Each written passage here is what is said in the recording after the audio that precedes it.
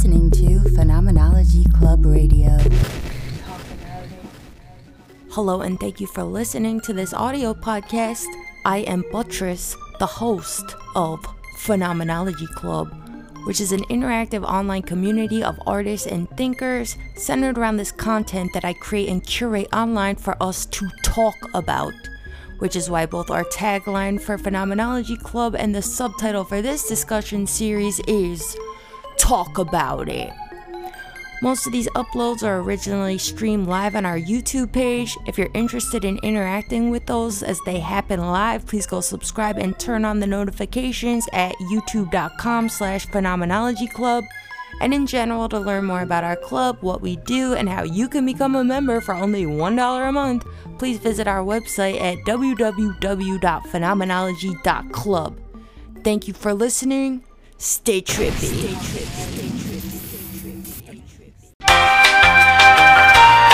Hello and welcome to Phenomenology Club's Psychic Prayer Hotline. Yes, you heard that right. Psychic prayer. We're gonna pray for you psychically. Today we are taking callers. If you phone into the phone number listed in the title description, I'll talk to you. Welcome.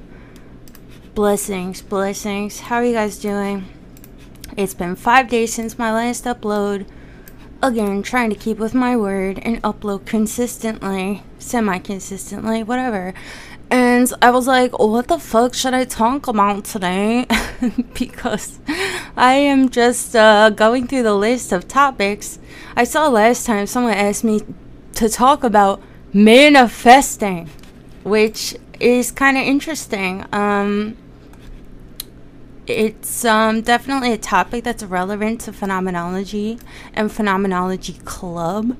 For those of you who've seen my Against Spirituality upload or followed me or follow me on Twitter back when I was actually tweeting, you probably already know that I am incredibly skeptical when it comes to a lot of these topics having to deal with spiritualism, spooky shit, Thelema, the DMT elves, manifesting, witches, astrology, all of these things. I am incredibly cynical.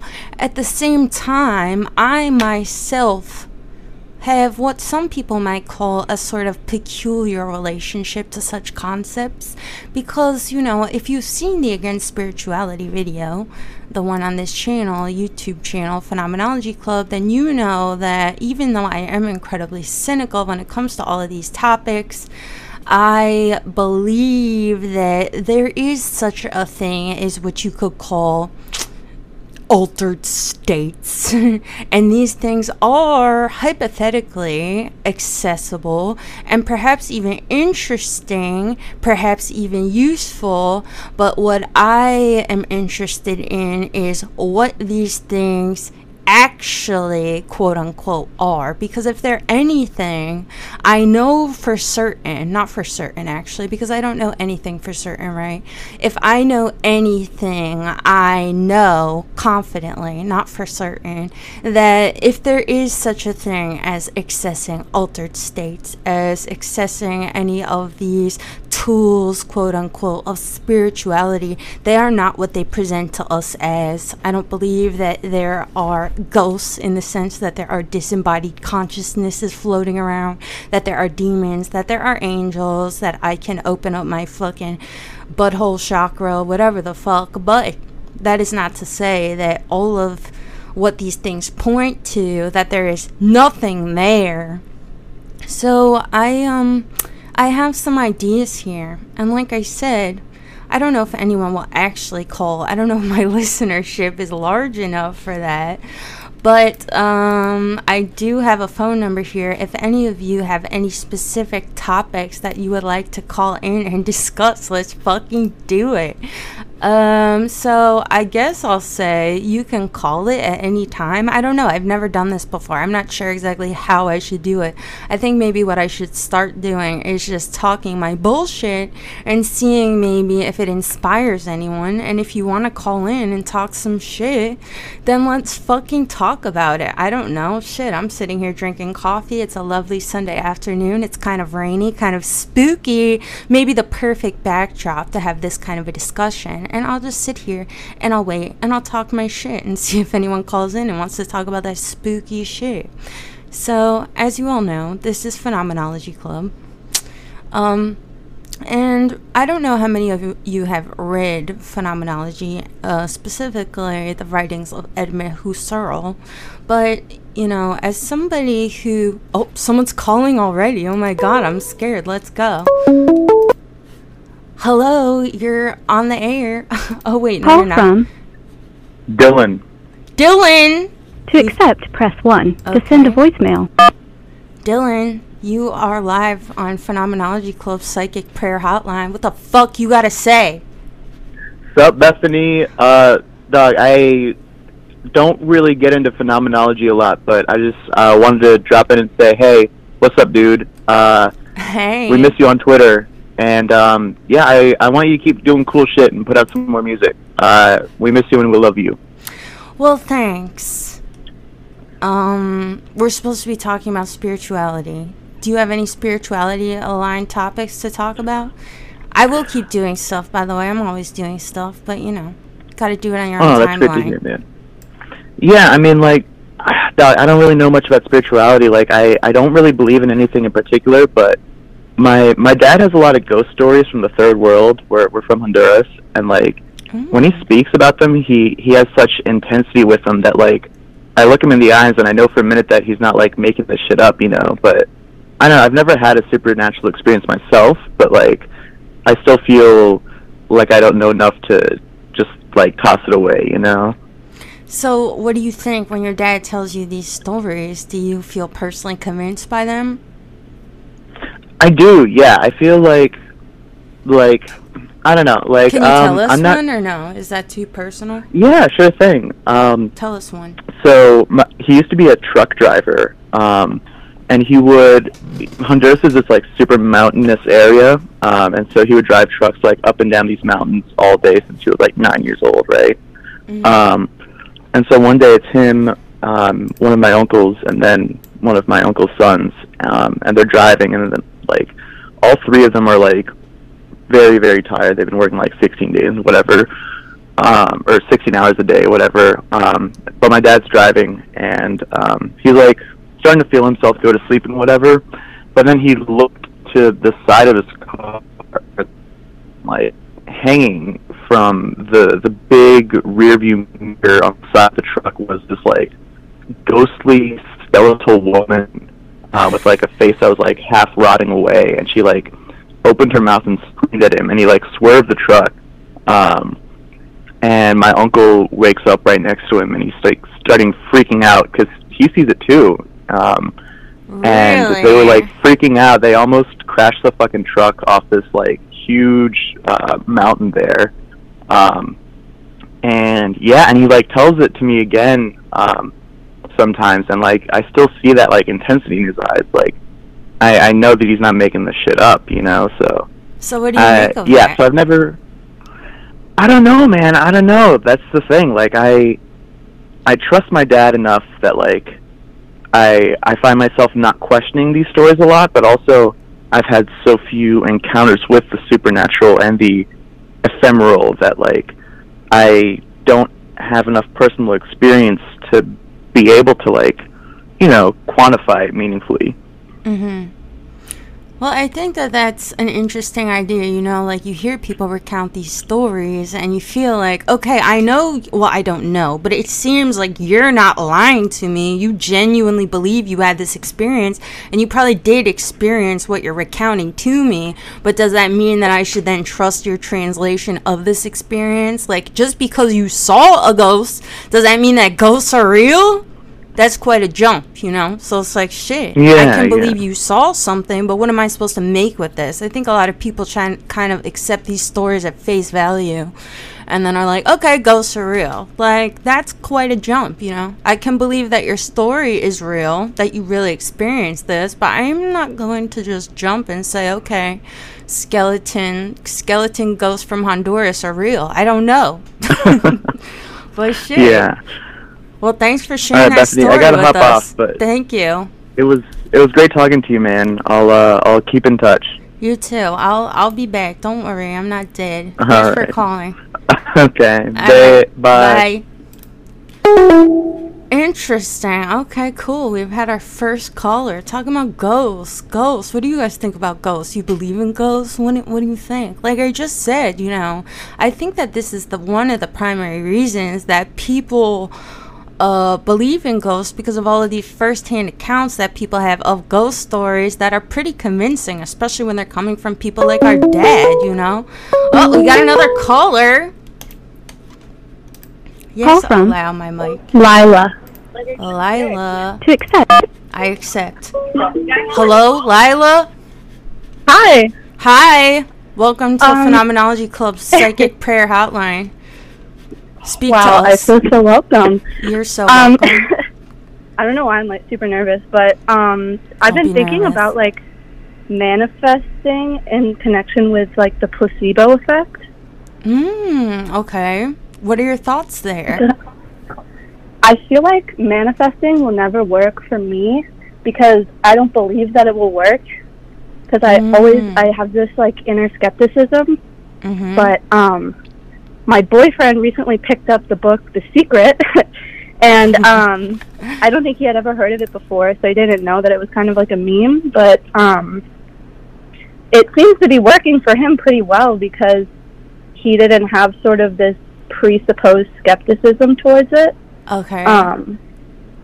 But I feel like all the things like that and like religions have never worked for me personally because I just can't believe in it as much as I want to. Mm-hmm. But they seem to work really, really well for other people who are able to have a really like strong belief. Mm-hmm. Yeah, what you're saying, I mean, this is really interesting, and this is part of why I believe that, you know, if there's anything to these ideas about spirituality, say that there is something to the idea that, like, I could will something into being. I don't know, that's like the vaguest example of whatever spiritual idea, but, like, why would it be that it has to be associated with this specific school or of spirituality or ritual or something? Because it stands to reason that if these concepts are applicable, if a thing like the placebo effect works, from our anecdotal observations, it seems like, okay, maybe you have to genuinely believe it will work, and that's the mechanism of action, but like, is that true? Maybe there's something more there. Maybe even people like us who are skeptical, maybe we also can like harness this kind of a thing. But if we're only going to approach these kinds of concepts from like specific schools of spirituality or The Secret or yoga or whatever thing that we don't believe in and we can't access, then it's like, aren't we just making more work for ourselves? Like, I want to understand why certain things seem like maybe they do work for certain people when they genuinely believe. What is that, you know?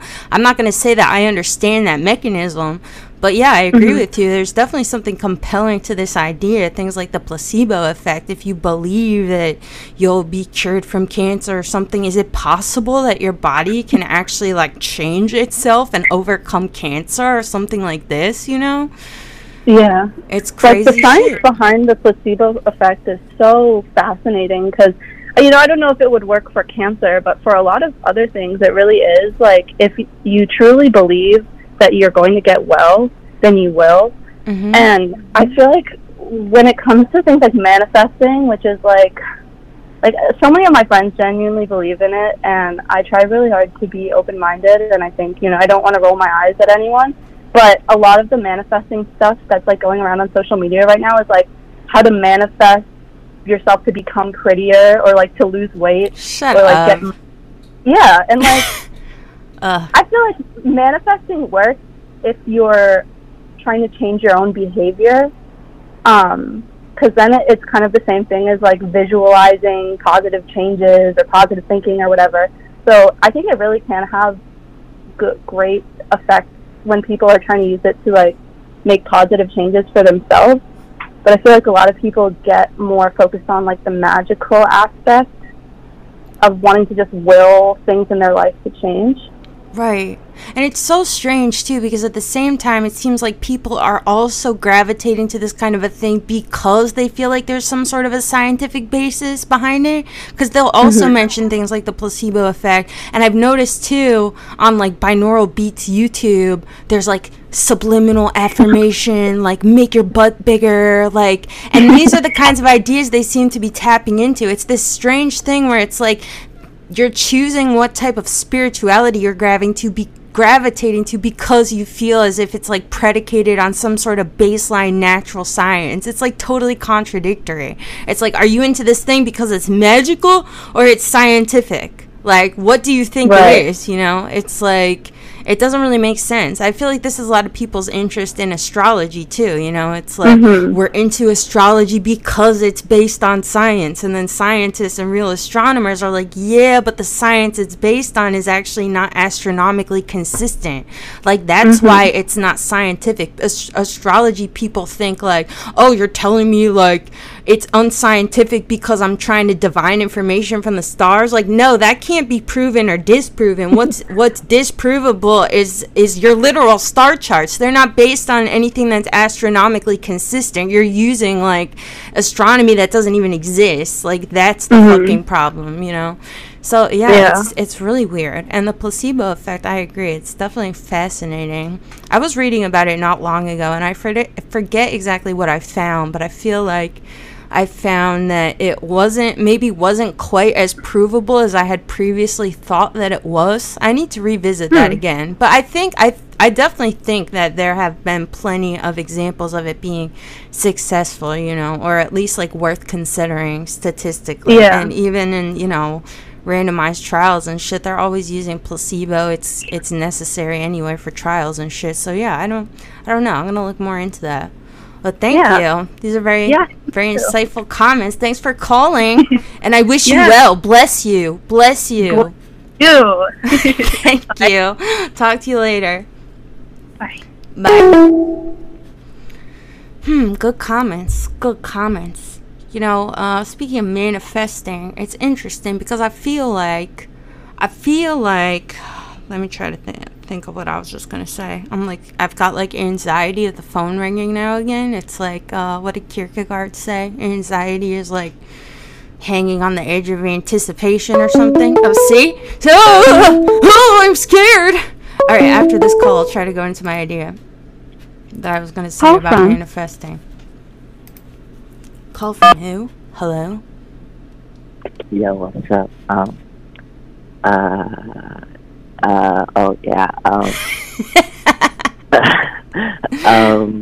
Bless you, brother. Yo, bless you too. I don't say bless, but I say bless. Oh. Yeah, there's the two different definitions. Okay. Yeah, it's deep like that. Alright.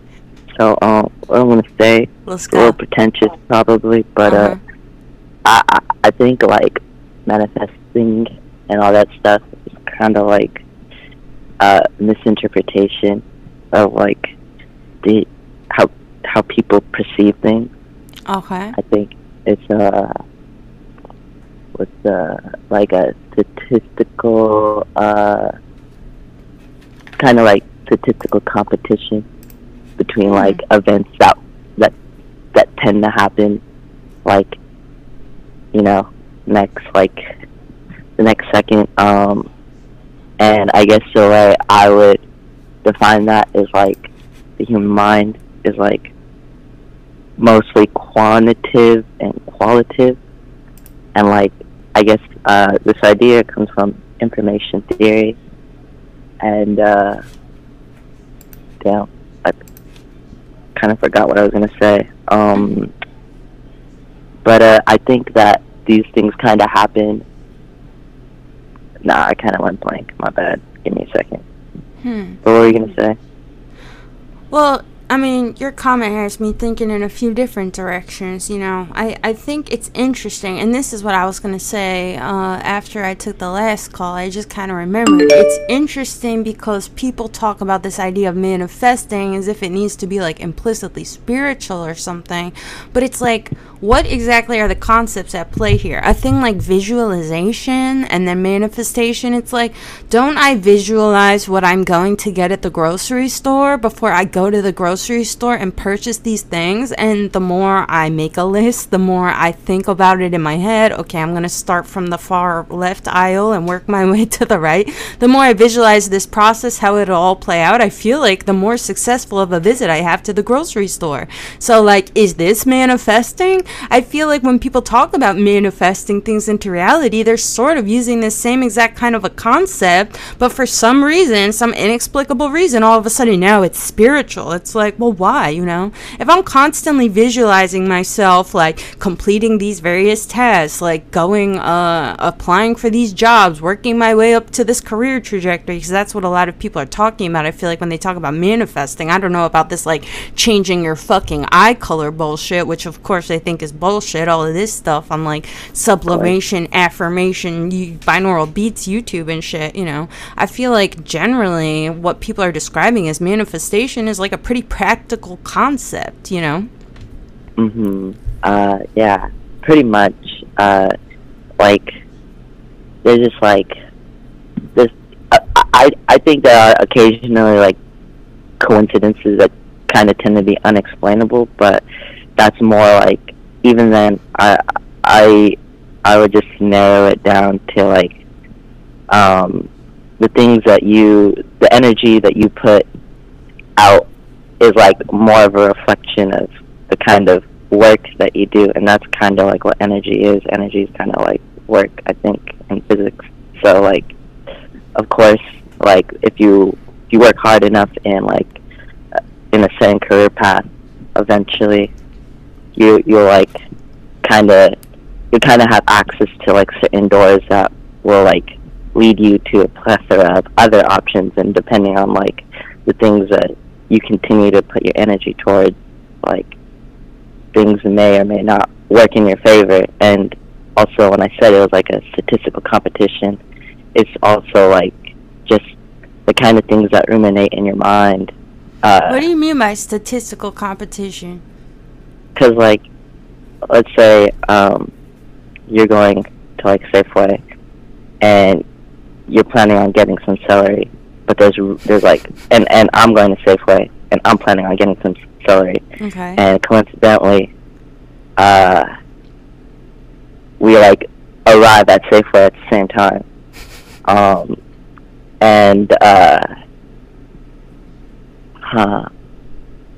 So, like, damn, it kind of, so I guess statistical competition. Alright, so yeah, so, like, basically, what I mean is, like, we're both two people putting out energy, I guess. That's the lingo they use for manifesting, right? We're putting out energy. I'm not overly familiar with the language of manifesting, but sure. I mean, there's also the energy. I mean, there's also the lingo in physics. So. Yeah, but I don't think physicists are being like, so when I expend my energy to go. No, yeah. I mean, they're two different definitions, but right. I guess, yeah. So, but they ironically, like, kind of lead to the same conclusion, is what I guess. But what's it called? So, like, you're getting celery, I'm getting celery. There's only one brick of celery left. So, the competition is, like, I call it statistical competition because we're both, like, trying to manifest this, like, trying to obtain some celery, so we can eat celery. And it's like, who's going to get it first? You want it really bad, and I want it really bad, but only one of us are going to get it. So, right. And if both of you have told yourself that you're manifesting that you will succeed in gaining the celery, then it's like, well, of course the person who wins it will be even more convinced in the powers of manifesting. Like, look, I manifested it. And what about the other person?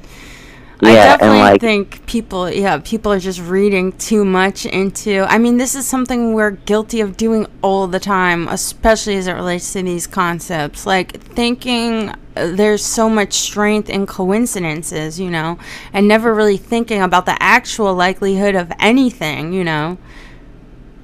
Yeah. Like, pretty much. Yeah. And, like, you never know, like, I might really, really want celery, but I might actually, like, really want to get, like, some strawberries, too. And I'm, like, thinking in my head, like, I gotta blend my celery with, like, some broccoli. And if you lose the competition with the other celery person, and then you go and get some strawberries, and then you're gonna tell yourself, wow, it must have been fate. Actually, I wasn't meant to get the celery. I was meant to get the strawberries, because that's what I did. A lot of things. It's, There's but just, like, a lot of layers to this shit, bruh. You know? Like, exactly. Damn, it's just, like, deep.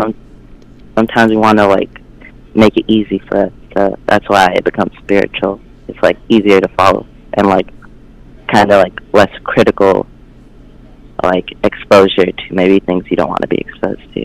That, too. That's also something I think people do. That's so facts. Well, thank you, brother. I'm going to see if anyone else calls, but I hope that you have a blessed day, and I hope that you are able to win some celery at Safeway. I hope you manifest it into existence. Well, one last thing is that, like, you can also, like, change destiny by, like, not going to that Safeway. Instead, you go to, like, a local grocery store that doesn't tend to have that many customers in the first place. Oh my God, it's like using magic to, like, get your groceries. Exactly. Dude, that's I'm glad. Nuts. Thank you for sharing this esoteric wisdom with us. Of course. It has to get out there, you know. Alright. Facts. Later. You be blessed. Blessed. Stay blessed. It's so funny. Yeah, I mean, like, what does this shit all boil down to? Manifesting? I had no idea. I think it was the caller Lila who said that this apparently is blowing up on social media. God, I can't say I'm sad to be missing it.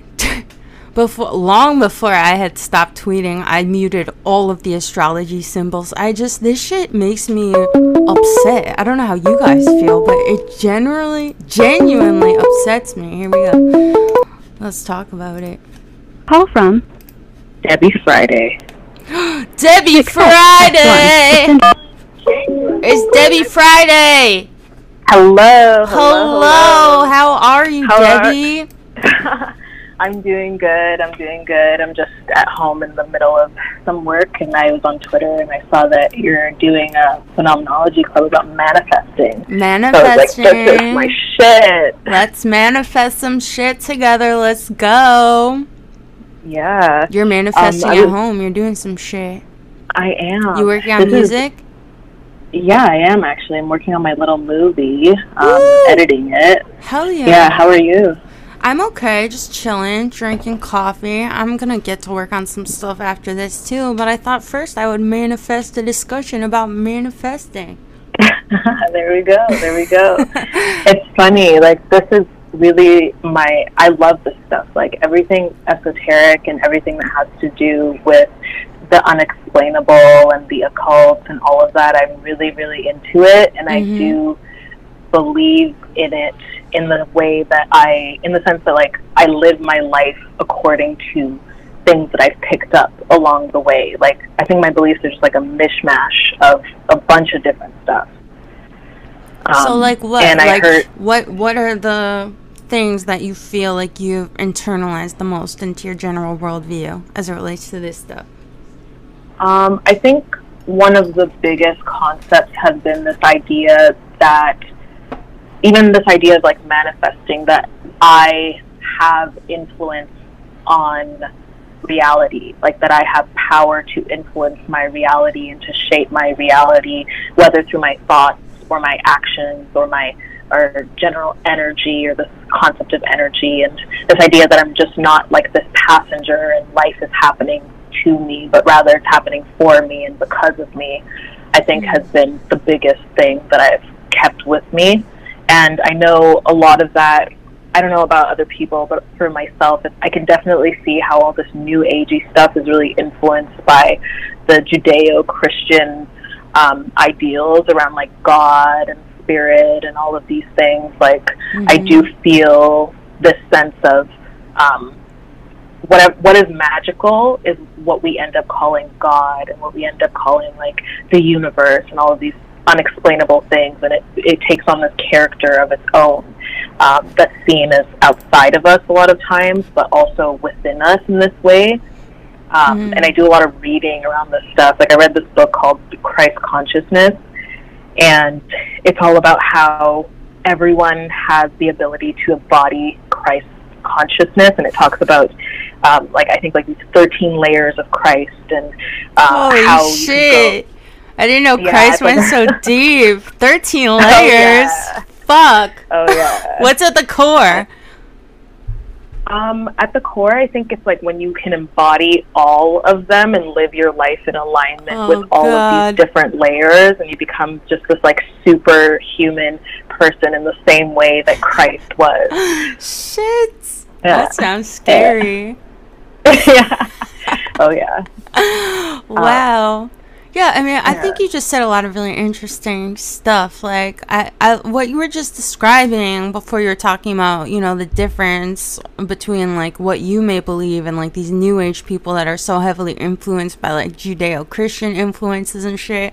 I feel like a lot of what you were describing are ideas that I understand why they've come to be understood as mystical, but I feel like they're kind of practical and philosophical even, you know? Like, this idea that we're going to conceptualize ourselves as active participants in our reality rather than passive observers that experience things. We're also agents with our own autonomy that influence things around us, you know? Like, this is a philosophical worldview, and I feel like there's definitely a lot of utility in conceptualizing the world this way, of yourself as an active participant with the ability to change and transform what's around you, you know?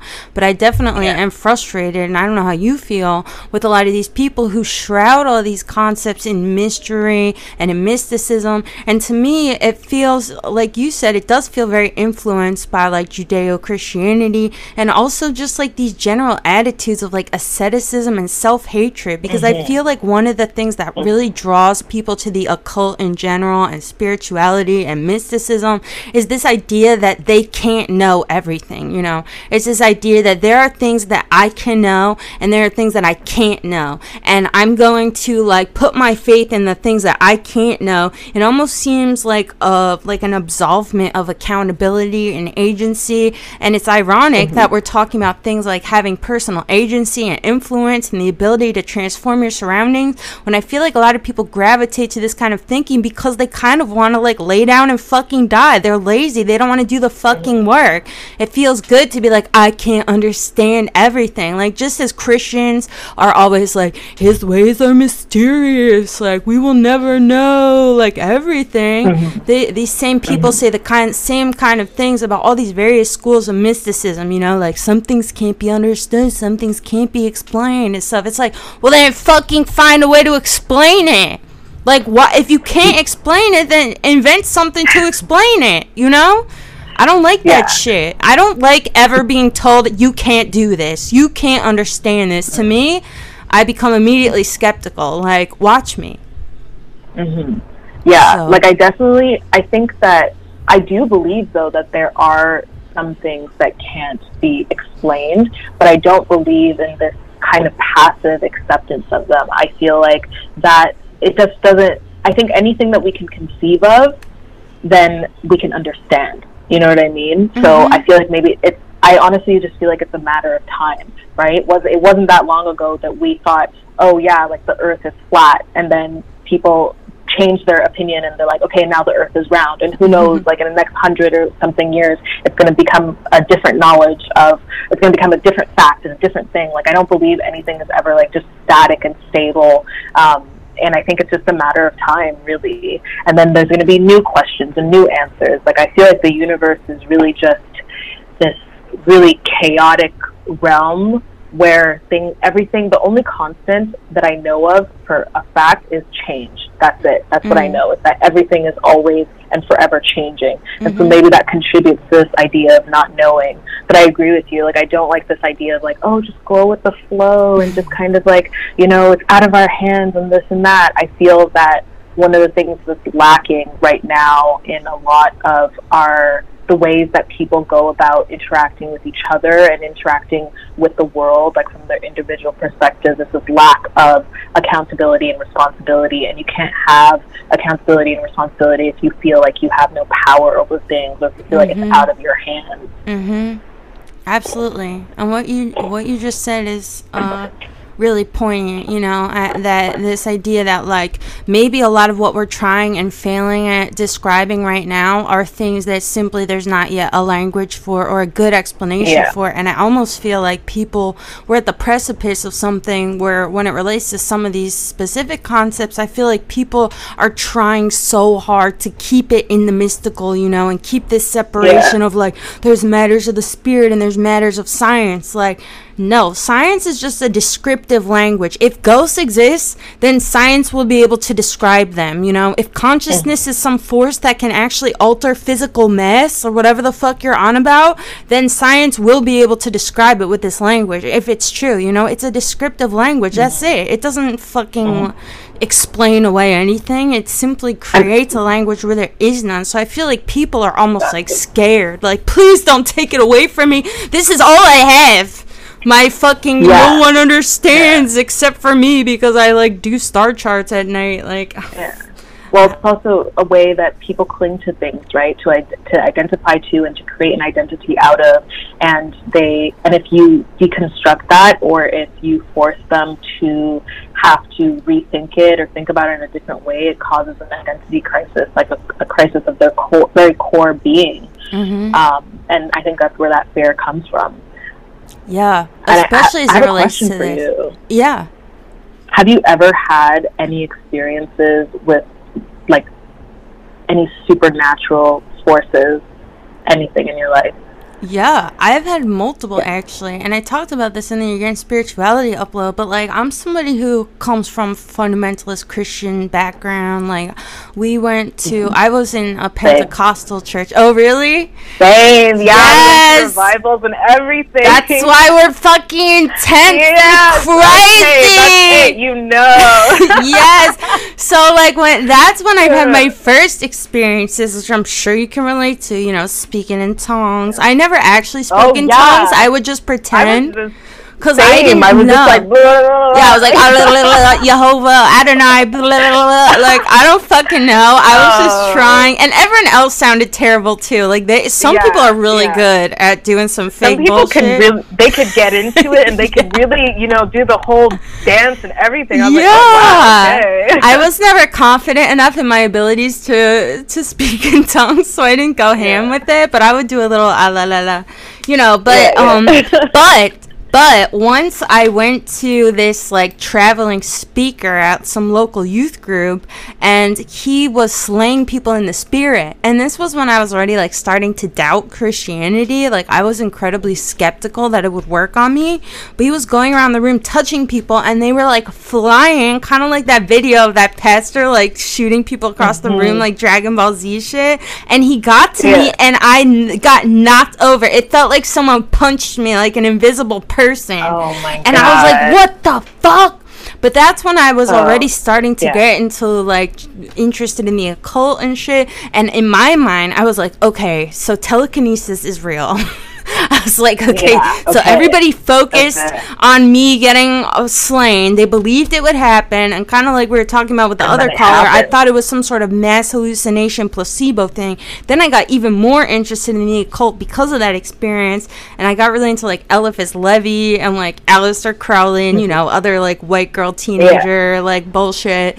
And I had this one experience where I was totally sober. I was looking in the mirror, and I thought I was seeing all of my past lives. Like, my face was literally transforming into these scary, they look like Russian peasant women, but kind of demonic. My face was just transforming, like, and there must have been 100 of them, just different people, and they all looked like some old peasants, like medieval shit. And I thought that I was like seeing my past lives, and I was completely sober. This is when I was still in high school. Like, I was just high off fucking life and the spirit and believing this shit, you know. And as time went on, like, I remember these experiences and I feel like they were real. Whatever experience, I really feel like I did. But what I no longer believe is that my immediate translation of this thing is correct, you know. I believe that I entered into some sort of mind state where I experienced this genuinely, but I don't believe that I saw my past lives. I don't believe that the Holy Spirit punched me. I don't even necessarily believe that I experienced some sort of mass telekinetic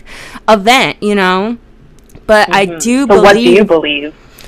I believe that, first of all, the common denominator between all these experiences is only myself, right? There's no... What are the chances that, like, God, Jesus... the Abrahamic God is magic, and so is Aleister Crowley, and so is this, so is that. Like, I can identify myself as the common denominator in all these experiences. So what I do believe is that I am capable of entering into some sort of an altered state or experiencing something, you know.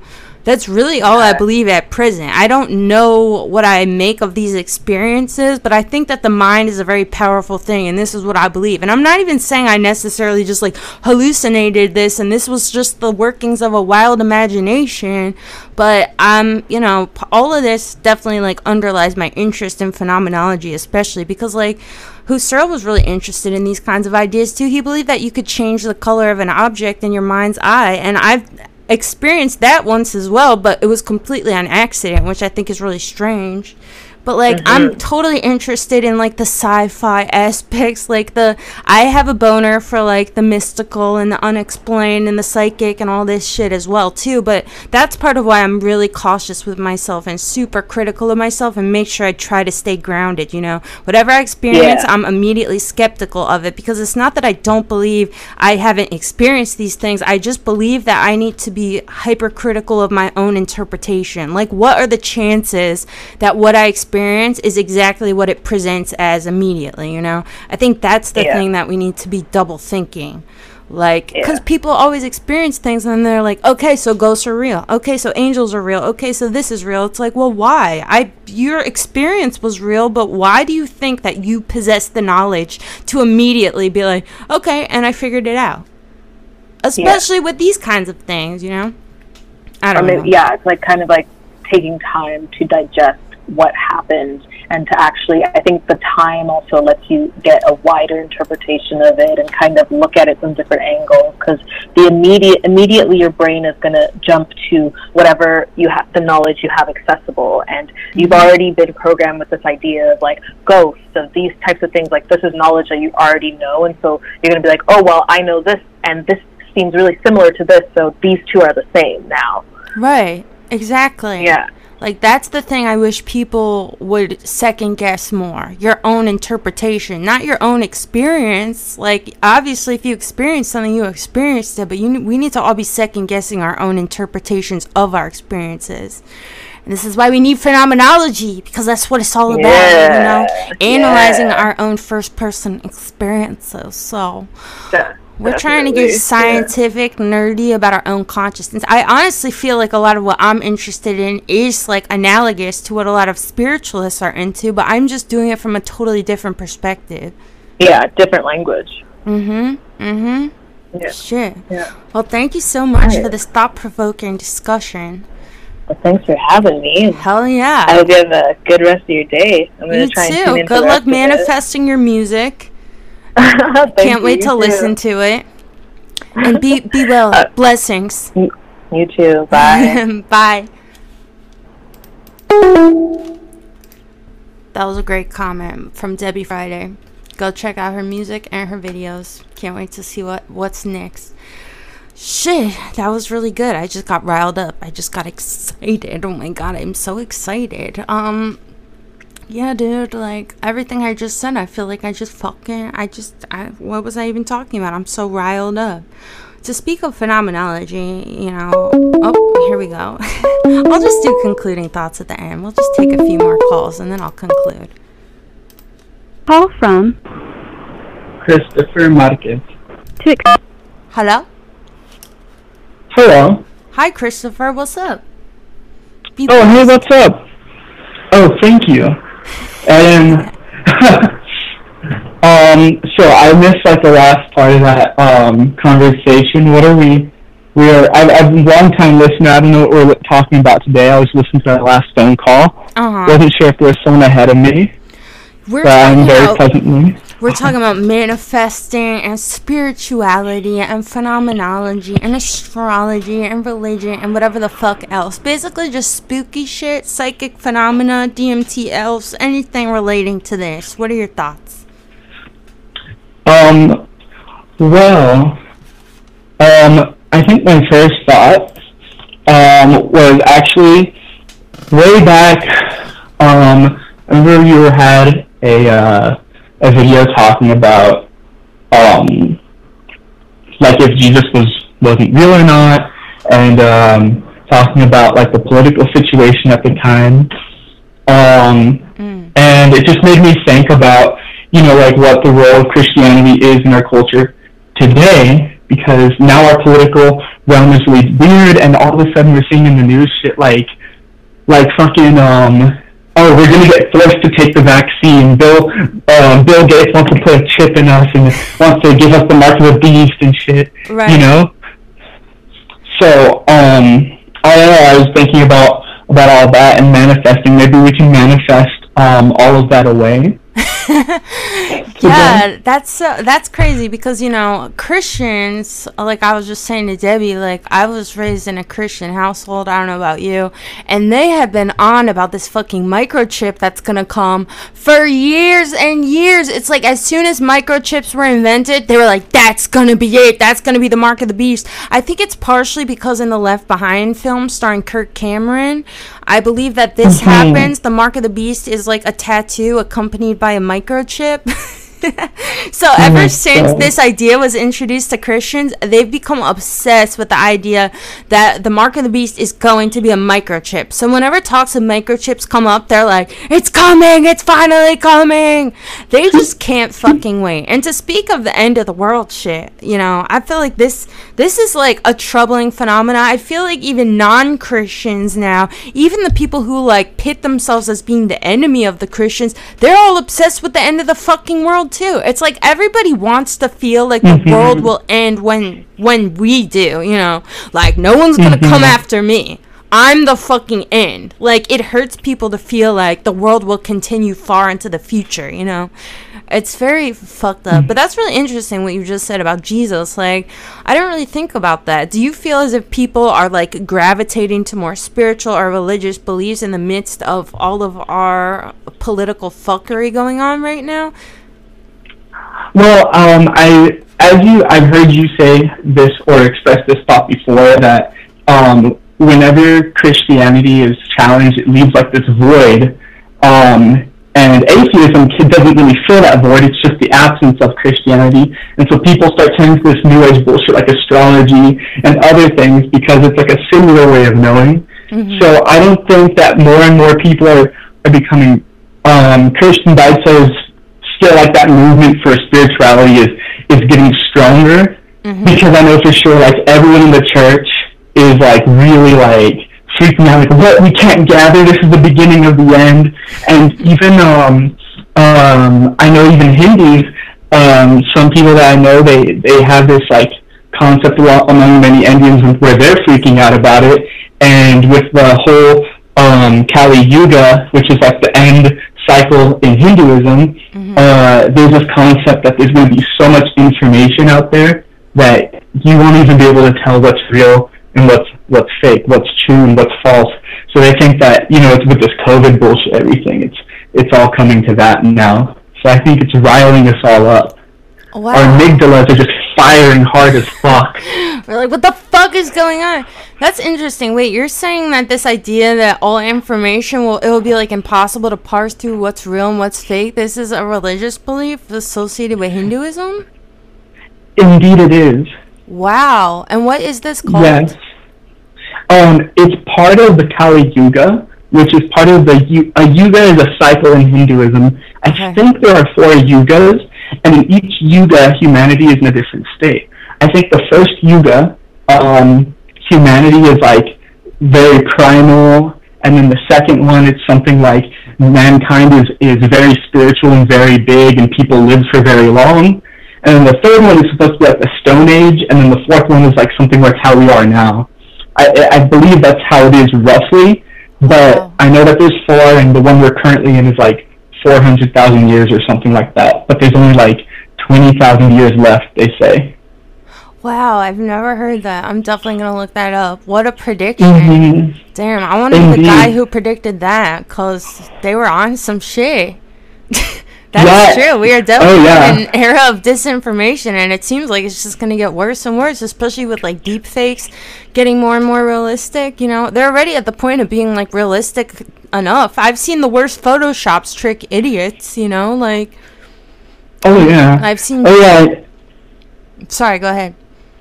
Oh, I was going to say, I got even like Kim Jong-un recently. I saw some like Korean blogger talking about how like, oh yeah, they're just using photo technology to say that Kim Jong-un is still alive. Dude, I literally just Googled to see if he was still alive, because where the fuck has he been? God. There was all these news articles like, he's dead, and then everything disappeared, and I haven't heard a peep from the guy. Bruh, fucking fine though. People saying he has a body double. A lot of Koreans, I think that he died, but now it's just doubtful. No one knows what the fuck is going on. Just give it to his fucking sister. She's ready to go. Let's go. Oh yeah, she's fucking ready. Yeah, I thought she was the next one. Let's just go. Go with her. Shit. It's time for a female dictator. Okay? Yeah. It's like that. There's an Onion article about that. Really? Yeah. More female drone operators. Exactly. Hey, I mean, people make fun of that mindset, but I understand, you know. There's female dictators, like, that does make me feel a little empowered, I gotta say. Women killing, right? Shit, women, we're murder machines too, let's go. If that's what she wants to be, that's what she wants to be, okay? That's it. Damn. I love that for her. Right? Me too. Give it to her. He's dead. Let's go. And she's so cute. She's like hot. She should wear like a fucking crazy fascist looking outfit. Like, oh my god. I'm ready. Let's go. Shit. Thanks for reminding me. Now I'm hyped. Yeah, nice. Shit's crazy. I'm going to look up this thing about Hinduism. I've never heard that, but we definitely seem to be in a disinformation age. And it makes it scarier because all of these spiritualist people are, in my opinion, making it worse. You know, it's like people just don't even have any sort of criteria for how they're going to parse through information anymore. It's just like, if it feels good to me, it's what I know I'm going to integrate into my lexicon of thinking. Like, we have no standard for any thinking at all. And then at the same time, like, you're gonna turn around and be like, look at all this disinformation and fake reporting out here and shit. Like, we really just don't have no standards of thinking at all. It's really scary. Well, I think it goes back to how you were saying earlier on the other call about what was it, how I'm drawing a blank. Fuck me, fuck. Fuck! About how like it's like, if you can't explain it, then it's like, why can't you explain it? Find a way to explain it, you know? Right. Or it's like how people say, oh, it's just spiritual, like, you need to, like, I just can't know it, you know? I can't just explain it. It's something you have to feel, you know? Like, I think that to an extent there is truth, because perception, and I would say, I don't know if there is a spirit, I don't know if I would say that, but I would definitely say that perception and consciousness, at least, are things that you experience apart from language and apart from things. And, you know, they know that memory and perception are separate from language. And so I do think that you can have complex thoughts without language. And this is one of the, I'd say this is an axiom for that point that a lot of spiritualists may or may not base their belief off of, but I believe it's a defense for it, in that, you know, if you say that I can express or hold a very complex thought without being able to use language, then therefore it's like I don't need to explain it. It's spiritual. This is just a perceptual thing. This is something that is deeper than language. Right. You know? Right. But then it's like that's explaining it. So that is just kind of yeah. Did you just cut off? Are you still there? Oh yeah, I'm still there. Okay. Yeah, I totally agree with you. I think the problem has to do partially with like how much we've allowed this kind of language and explanatory thinking into like public discourse and how we do things, you know? Because it's like, I'm not going to sit here and argue with someone who's like, I just can't explain it, bro. Like, that's fine, do you, you know? But when you're trying to impose these kinds of ideas on me by like putting them in the real world and public discourse and having them influence actual changes in the world around me, like, then we're going to have a fucking problem, you know? Like, it kind of blows my mind that people are so critical of like, look at what the church has done to people, turned them into morons, made them go down all of these terrible trajectories, bad thinking, bad education, all this, and then they turn around and they're doing the same exact thing, you know, but because it's some like Eastern religion, I found, like, whatever, it's non-Western, it's like, I don't know, it's almost like this fetishization of other cultures too, in an effort to be like anti-racist and shit too. Like, there's so much going on. I feel like people are just so, it's just like, it's culturally, I'm worried, you know, that we're accepting this new standard being created where people are just like comfortable to live their lives based on criteria they can't even articulate. And you know, I completely see your point. It's always going to be evolving culture and religion, and even in the most fucked up ways. Weirdly, this reminds me of the Church La Santa Muerte in Mexico, and it's a very recent thing. I don't know if you know about it. For those who don't know, it's just a. Say the name one more time. La Santa Muerte. Okay. Gonna look it up. Santa Muerte. Is that death? Yeah. Oh my god! Love it. Yeah, already. and they call her La Flaca, which means like the skinny girl, the skinny she, whatever the fuck. Anyway, skinny legend. It's true. It evolves from the practice of worshiping saints, and what they've done is basically, because of all the death and drugs and destruction in Mexico, they've adapted their saint worship to create this saint of death where they offer her like weed and booze and all this. I live right next to Juarez, and they have a church to her. People regularly go there to pray for protection against drug lords and to pray for revenge. And it's new. It like came up like, I think around the 90s or more recently, and people really believe that like this like saint of death is protecting them. And it's like somehow also in line with like Jesus and the Catholic Church and like all the other saints and stuff. Wow. And it's like that's an example of how cultures evolved so rapidly and quickly to adapt to the changing environment. But that's in Mexico. So I do feel like something strange, like maybe not like that exactly, but that same schema could occur in American culture. And you see how like with Antifa and all these other things, Black Lives Matter, maybe something like that is similar or could form something new. Oh my god, I don't want the marriage of political activism and spiritualism. Like, that would be crazy. No, but that sounds crazy, what you were just saying. I'm definitely going to look that up. Like, that makes me think. I've always thought about how peculiar is it.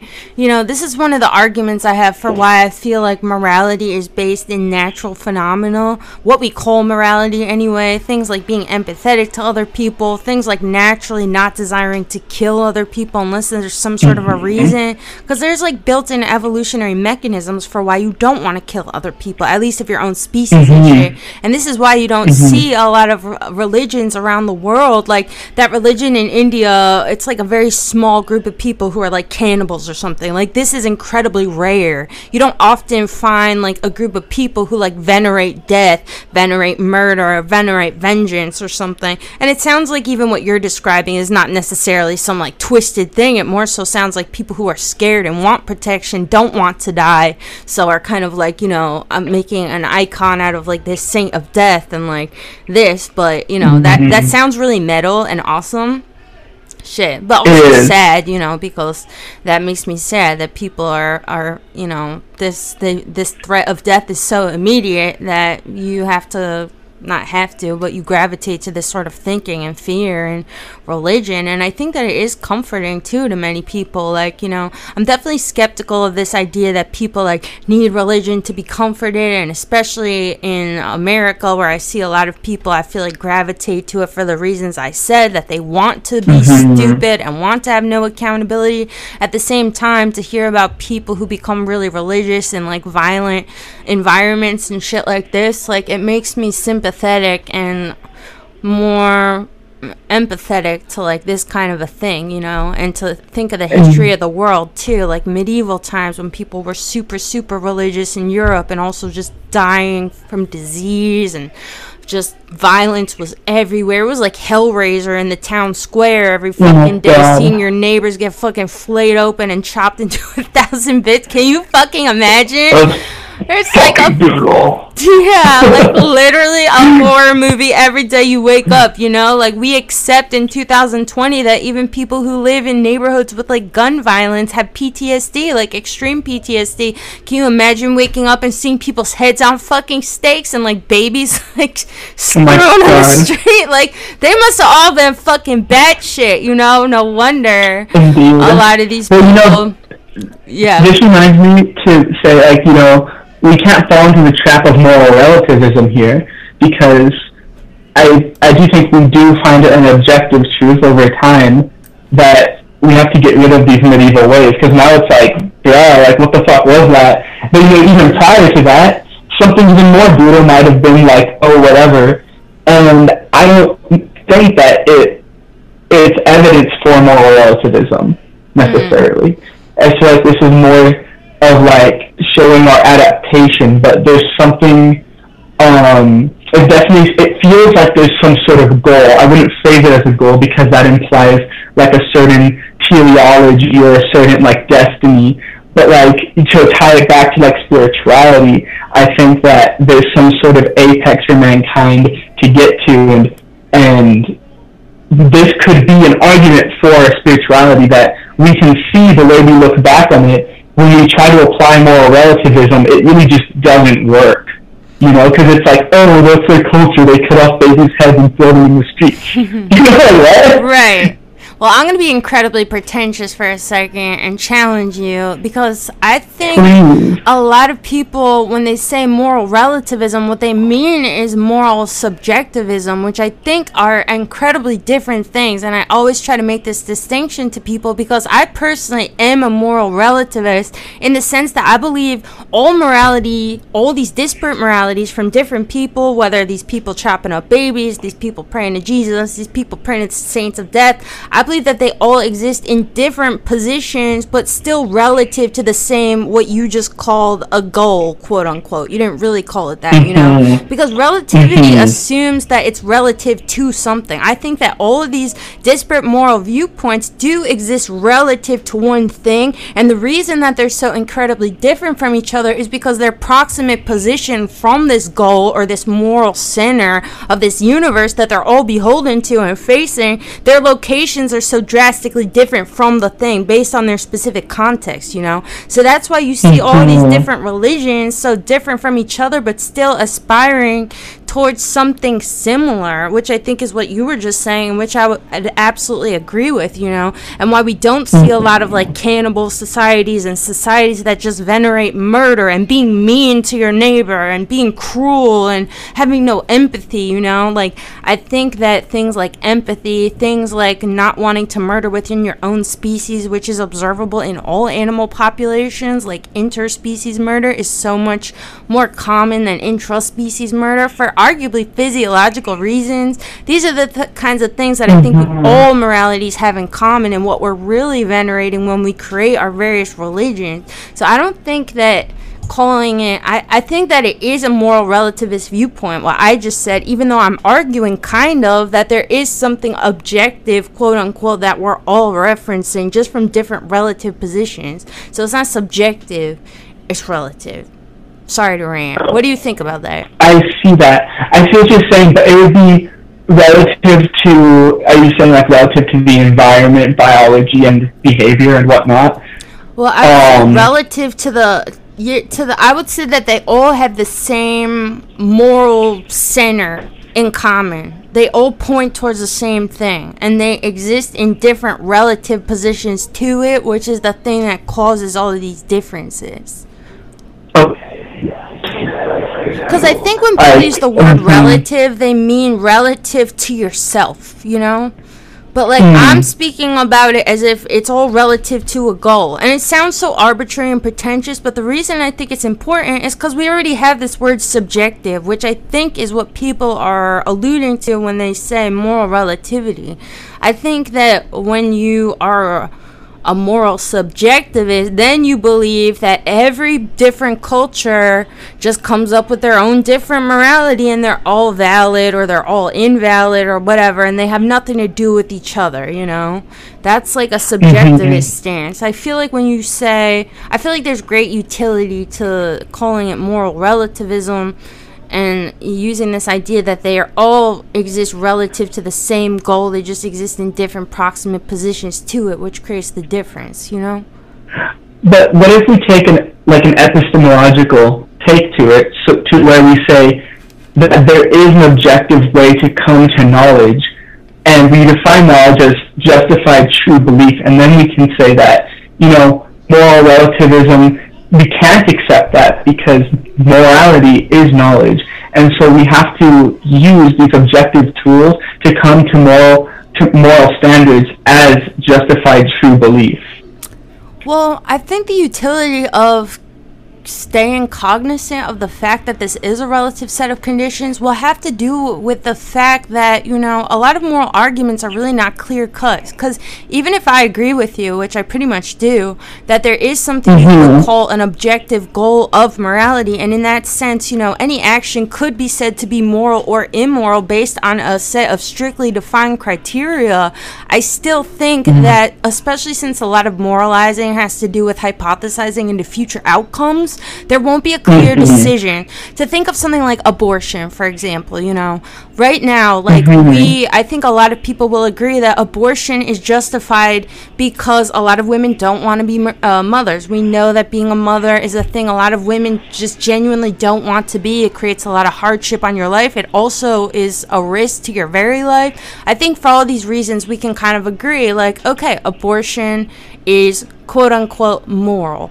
But then, like, let's say we're in some future society where, like, all sperm counts are declining, like, eggs are declining, the birth rate, like, we're gonna go extinct if bitches don't start popping out some fucking babies, you know? And then we have women who are like, well, I don't want to have a baby, you know? And it's like, well, then there would be so many different variables. We would exist in such a different relative position to our moral goal, even if it's objective, you know, depending on what we say it is. Like, let's say that the moral good is that which promotes the livelihood of the general human populace. That's a pretty vague, acceptable, objective moral viewpoint, right? If that's true, then what would we say about this hypothetical scenario? Is it right if women say, I don't want to have a baby, even if it is a risk to my livelihood? Like, I'm going to make the entire human race go extinct? Like, there would be so many different configurations of this argument. It would be, I couldn't say right now what would be the moral good or not, you know? So this is why I think it's still useful to conceptualize this as a relative set of variables, because the proximate position to this objective moral good, even if it is objective, the path to it will never be objectively clear. Wow. I really feel like that gives it a much clearer definition. I remember I did take a class of epistemology, and I think that when they did refer to moral relativism, I think they were referring to moral subjectivism. Now that I really think deeply about it, and I really see your point now. How interesting. Yeah, well, this is something, I mean, I like to bring it up precisely for this reason, because I do think that a lot of people say moral relativism to mean moral subjectivism, you know, and a lot of people will tell you that the difference is arbitrary. And so I just like to bring it up because I feel like it's important to think about why it's not arbitrary, and I feel like it's useful to think about morality as a relative thing, relative to an objective quote-unquote goal. You know what I'm saying? I do. Wow. Oh my gosh. Well, I feel like I've taken up a lot of the time in this. No, that was so fun. Thank you. I could just talk forever, but you're right. I should see if anyone else is here. But thanks so much for that. And I'm going to look up all this shit. You just dropped some knowledge on me, so thank you so much. You're welcome. Well, thank you. I also, can I just, drop that, I, listened to your music in high school and stuff, and that shit's fucking inspiring and cool as fuck. It's so fascinating. Thank and yeah, I fucking love you. Fuck y'all. Thank you. I love you too. Shit. I'll be releasing more music. I know I've been singing for forever, but I always do what I say I'm gonna do, even if it takes me a while. So I hope that you stick around when it comes out and listen to it. Nice. That's a bet. Oh, yeah. All right. Well, thank you. Be blessed. All right. Go in peace. Yeah. Sister. Walk with the king. Oh, my gosh. All right. All right. Bye-bye. Bye. That was a great call. Sorry to nerd out. I think maybe I'll take one or two more if anyone's still here, and then probably just get out because I've been here for an hour and 10 minutes. Why don't I take one more? Maybe if anyone's here, I don't know. I'll just leave it open and maybe start to summarize right now. I don't remember what I was going to say. Shit. Everything gets me so excited. Phenomenology, right? Phenomenology. Let's talk about that real quick. One thing I wanted to say before we go is that, actually, maybe I should just stop taking calls. That was a really good call. I'm going to wrap it up for today. It's been an hour and 10 minutes. Thank you so much, everybody, for calling. I think we should definitely do this again because this was so fun. But I got a lot of varying perspectives, and it's really heartening to hear that so many of you all are so intelligent and thinking about these kinds of things critically and coming at it from varied viewpoints, you know, because like some of the callers seem to have asserted, I definitely think that there is a lot of intriguing concepts, ideas to be explored when it comes to all of these various topics, and people are interested in them for really good reasons, you know. At the same time, I think it's important to be skeptical, not necessarily of what we're experiencing, like I said to Debbie Friday, but our immediate interpretation of what we're experiencing. And this is directly related to phenomenology, you know, like this is a central idea that what we're analyzing is not our experience. And this is hard to articulate. It's really hard to put it into words that make sense to people, but I'm going to try over and over again until I get through to others and find better ways of speaking so that I can be as articulate as possible, because this idea is so important to me.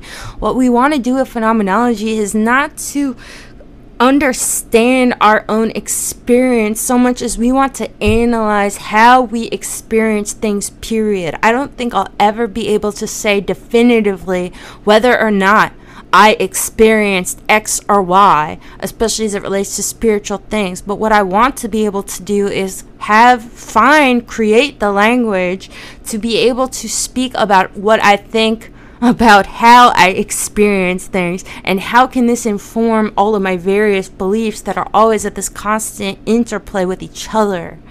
It sounds so complex, it sounds pretentious, it sounds inaccessible, but the more you think about it, the more it makes sense. We don't want to think about what we're experiencing so much as we want to think about how we're experiencing things. If we can know anything about how we experience anything, period, okay? When you experience something and you think, wow, if I see a ghost, you know, and say, wow, ghosts are real. Be critical of yourself. This is not what you should conclude. If you see a ghost, you should ask yourself, how did I just see a ghost? Why do I think I just saw a ghost? What is a ghost? What am I? What is seeing? What did I just experience? How did I experience it? Okay? You can't just jump from fucking point A to point B like that. You better be fucking sitting down and thinking critically. At least if thinking critically is important to you, which I hope that it is, and I assume it is, if you're listening to this fucking bullshit. Anyway, this was a great discussion. Thank you everyone so much for listening. Please give it a thumbs up. We'll definitely do this again. This was really fun. Maybe we'll do an actual prayer marathon. Because I love praying. I just love praying. We could speak in tongues. Maybe I could get Debbie Friday in the line. We could speak in tongues together. There's a lot going on. Anyway, thank you everyone so much. You're all the best. And... oh, wait. Someone's trying to call? Hold on. Is someone calling? If you were trying to call, you can try one more time. Because I see that I missed it and I feel bad. Call again. Are you here? Should I call them? It's so weird. Call! Call back! Fuck, now I feel so guilty. Who are you trying to call? Jay Freeburn says, I listen to manifestation affirmations on YouTube that say I am a genius for 8 hours while I sleep. You should try that. I'd rather listen to like math equations and see if any of those rub off on me, right? Or like different language videos or something. Shit. Alright, well, I guess I just missed this person's call. I'm sorry for that. But you know what? I've seen on other live streams that people do, when this happens, they do like people type the area code for the phone number that they're trying to call from, and like I'll see it in here and I'll make sure that I get it. We'll do that next time. Yeah, thank you everyone for calling, and we'll do this again. Give me a thumbs up. Yeah, great, awesome, blessed, be blessed, be blessed.